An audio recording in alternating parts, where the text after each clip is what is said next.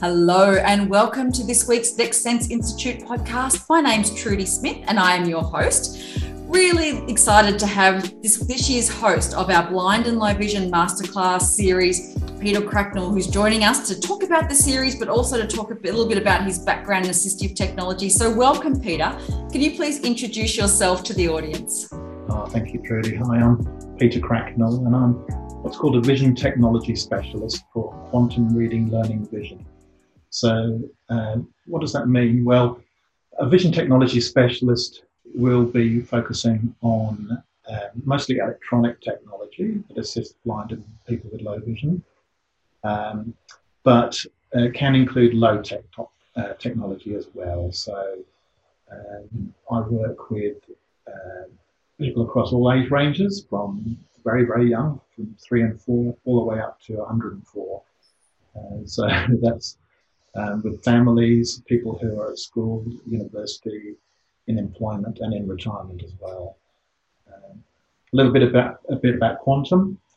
So we started in 1980, and as a research and development company and a manufacturer of braille technology, and have expanded into other fields of low vision and so on as well.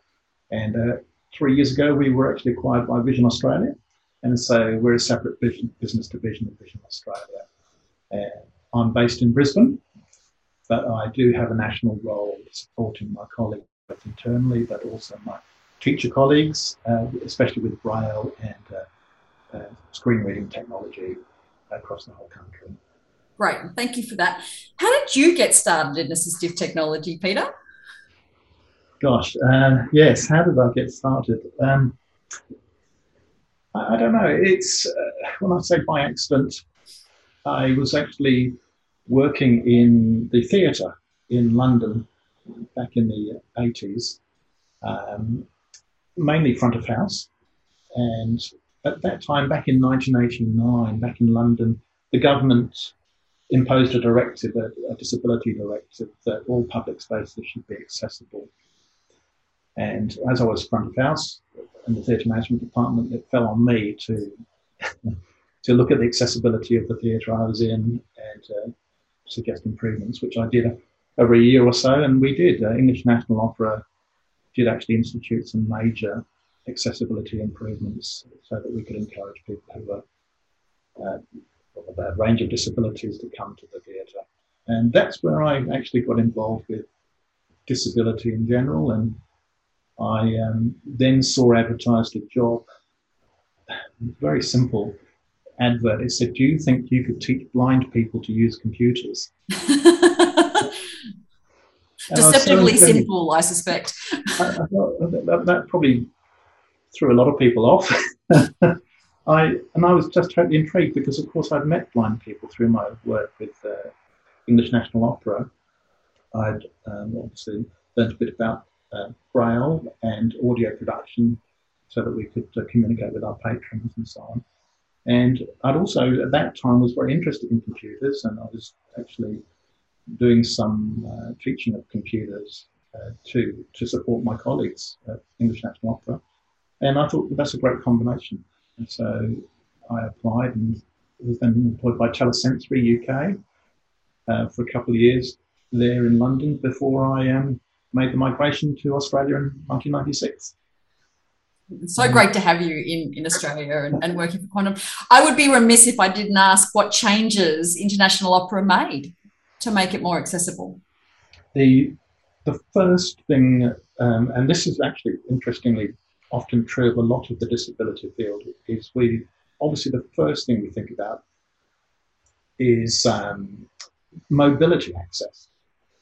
So we looked especially at how people in wheelchairs could actually be accommodated. Mm-hmm. And I think that's very true of the way we think about disability, is that oftentimes the obvious disabilities, such as mobility disabilities, are the ones that people think of when they think of disability. The less obvious ones, like the inability to read, they're not visible disabilities. No. They have, a significant impact on people's engagement and community engagement, quality of life. So that became increasingly clear to me, we were addressing the mobility, we were addressing some of the hearing issues. We put some hearing Sennheiser systems in so that people who were hard of hearing could have amplification anywhere in any seat of the auditorium, and there was 2,000 seats, so it was a very big theatre. Yeah. Yeah, actually, I think one of London's largest. The Colosseum is one of the largest theatres in London. But then increasingly, it was about, well, how do we help people who are blind to enjoy the opera, and so in our communications and so on. So we set up a newsletter in braille and audio, so that we could transmit information about upcoming events to people who are blind with low vision. And yes, so that's also where I met Sir Colin Lowe for the first time. At that time, he wasn't Sir Colin, but so of course, he himself and others really inspired me about the possibilities for people who are blind to succeed and participate in public life. So, yeah, it's that's sounds like pretty. Really fascinating work. And I think you've probably alluded a little bit to this, but why is assistive technology so important?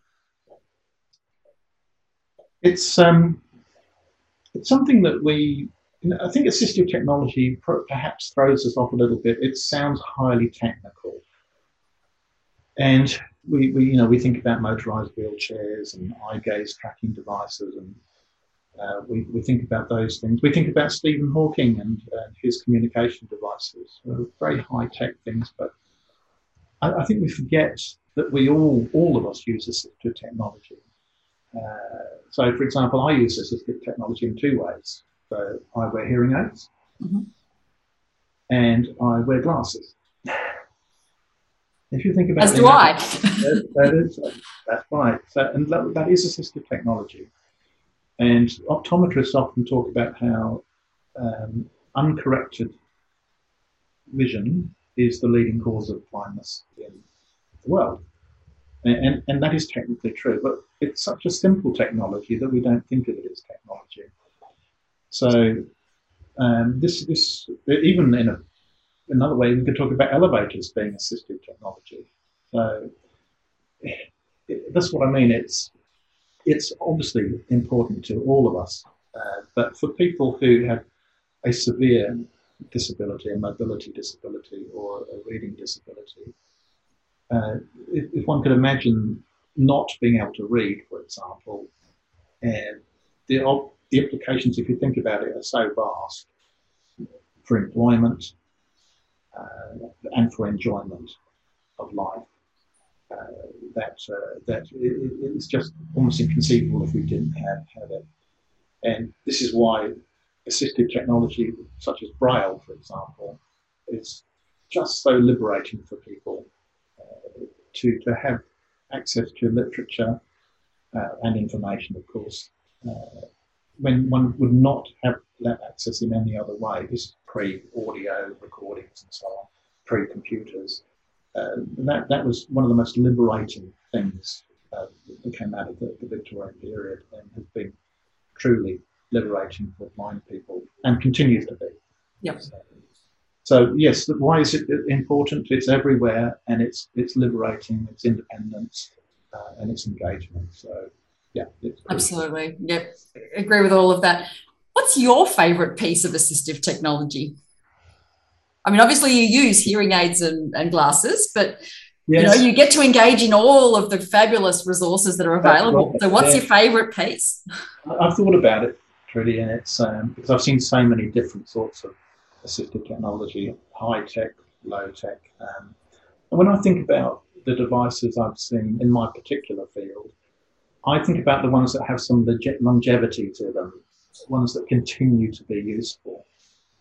And I've thought about it long and hard, and obviously electronic magnifiers are very, they've been absolutely revolutionary for people. But when I was thinking about it, I thought, no, what's a device that seems to keep on keeping on and is still useful? And I'm thinking something like the Clear Reader. Now, the Clear Reader, I'll hold one up to the microphone. Through the power of radio, we're going to show you what this looks like.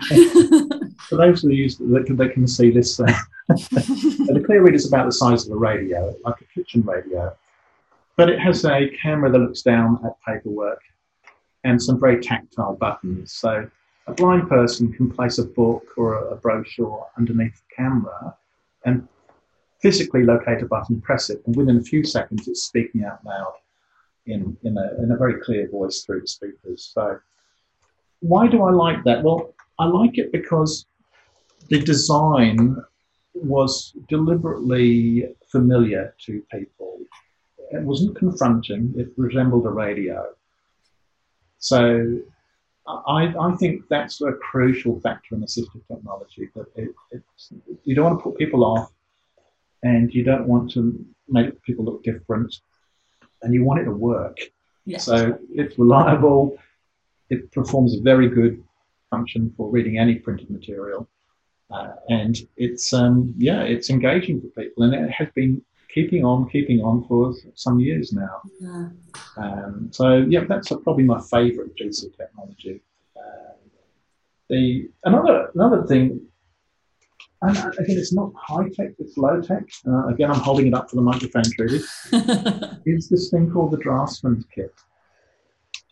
And it's just basically a platform with a piece of acetate, just a piece of flimsy plastic on a rubber board that a blind child can use a regular biro to draw tactile shapes and then fill them back again. It seems sort of so simple and toy-like, but one of the things I think that we forget about the interaction between sighted people and blind people is that it shouldn't be a one-way street where we give them materials to consume. That's the way it often is done. But isn't it wonderful when they can produce and communicate in the other direction? And so there are very few opportunities for that to happen for blind children.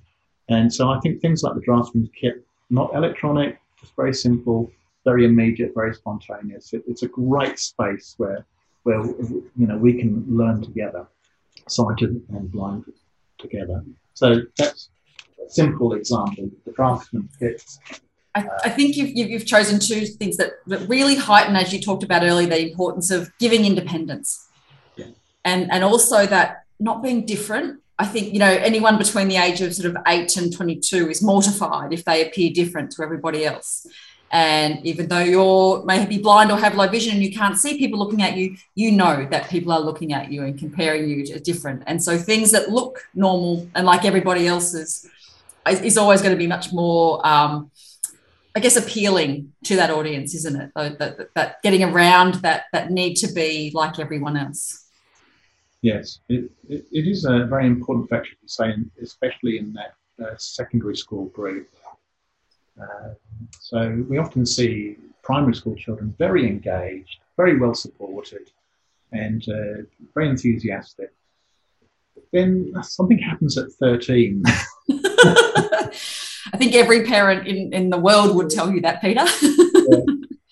And some of the students carry on and they continue to be very independent, engaged, and those children will always succeed. They're just very self-motivated and they don't care. They just, they know why they're there and they're just going to achieve it. But the majority will need a lot of careful handling. It's so easy to lose a child. They just close up. And so the job of everybody else, the teachers, teacher aides, parents, and people like myself, occupational therapists, should always be really paying attention to that very human element as well. I think we all understand that some children will not just use technology, but they just won't use the regular classroom materials that they are meant to be using. Yep. So then when you add in the fact that they have a vision impairment and they need a special telescope to look at the board, or they need a screen reader to speak in their ear, or a braille display, it's so identifying. And the very first thing we need to do is to include the class, include the teacher aides, everybody else in that whole process, so that it becomes a positive thing, that everybody can see how cool the technology is, and they want some themselves. So absolutely. Yeah, that is a very good selling point. Peter, you're, as I said, our blind and low vision masterclass presenter for this year, and that begins on the 6th of May. We've got 6 topics that I can't wait for. What are you looking forward to sharing in the series? Well, I think I want to say it's not really just about the current technologies. It's really about that interaction, about how do we actually successfully put them in the classroom, and also for older people too. And how do we do that best? And so, for example, there's the issue of trialing equipment, trialing at home, in the classroom, and including all the stakeholders at that point. So that's a very important. We're kicking off with that, really, about trials and recommendations. That's going to be the first topic. So it's very much not just about me meeting with a teacher, a vision teacher, and a child. It's including a parent, including the assistant principal, whoever else that needs to be part of this, making it work. And then, of course, discussing not just the equipment, but, is it real? It might be the perfect piece of equipment for the task in hand, but the child is going to trash it. So maybe we need to get a plan B sometime. So we need to take in all those things, those real practical things.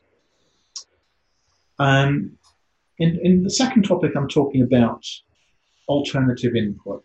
And what I mean by that is, for people that can't use QWERTY as a typing, input method, are there alternatives? And there are. And so we'll be looking at that, especially in the area for deaf-blind people. There are many, many factors there that we need to consider. And also this whole issue of people who have a degenerative disability, where they haven't engaged with technology, but they need to later in life. So we have to talk about ways that these people can engage. How do they input? How do they output using the technology? I've already touched on a little bit with you just now about acceptance and inclusion in the classroom. So that's something that I'm very interested in. We'll be really covering that in the third topic. And in the fourth topic, I'll be talking about reading. That's not the obvious issues of reading, which, obviously if one is blind, one cannot read print. But there are many people who are not blind that struggle to read print. Mm-hmm. And sometimes it's a cortical issue, sometimes it's an issue of dyslexia or some similar condition. But I've observed over the years that there's a whole range of clues that people give when they're looking at print. I have them in front of an electronic magnifier, and they're struggling to read. And I go through a series of steps to try and identify what their issue is, and then, of course, that could lead to some solutions, perhaps. So, I think the next topic, which is topic 5, about adjusting the instructive method to suit the individual. So, again, that obviously applies in a classroom situation, but it very much applies for older people too. So, many times I've seen elderly people who will throw up a whole heap of barriers to accepting technology or solutions. The obvious one is, I'm too old for all this stuff. So it's a very common situation. I'll have family saying, Mum, you really should be looking at this stuff, because I'm not here all the time. Yep. And you give your medication, you have your correspondence to read, and so on. So there's a lot of psychology in helping people come to feel comfortable with making a change in their life and embracing something that is unfamiliar. So the person that's introducing the technology plays a really important role, and they have to have some life experience.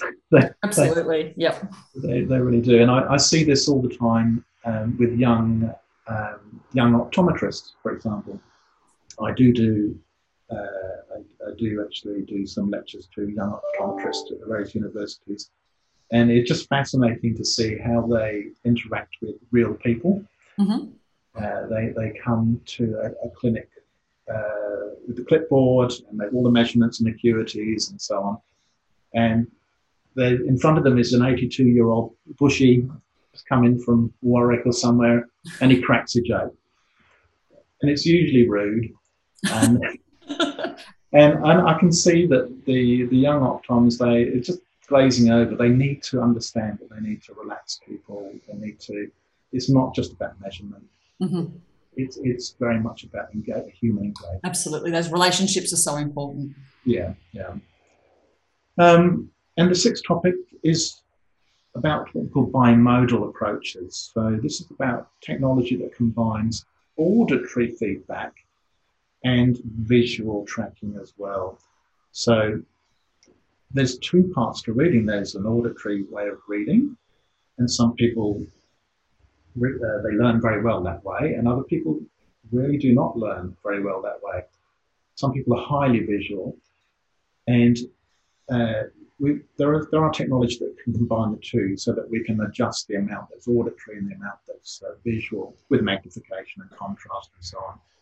And we can also combine it so that you can actually see words being spoken as they are being spoken, so that you can actually identify the word.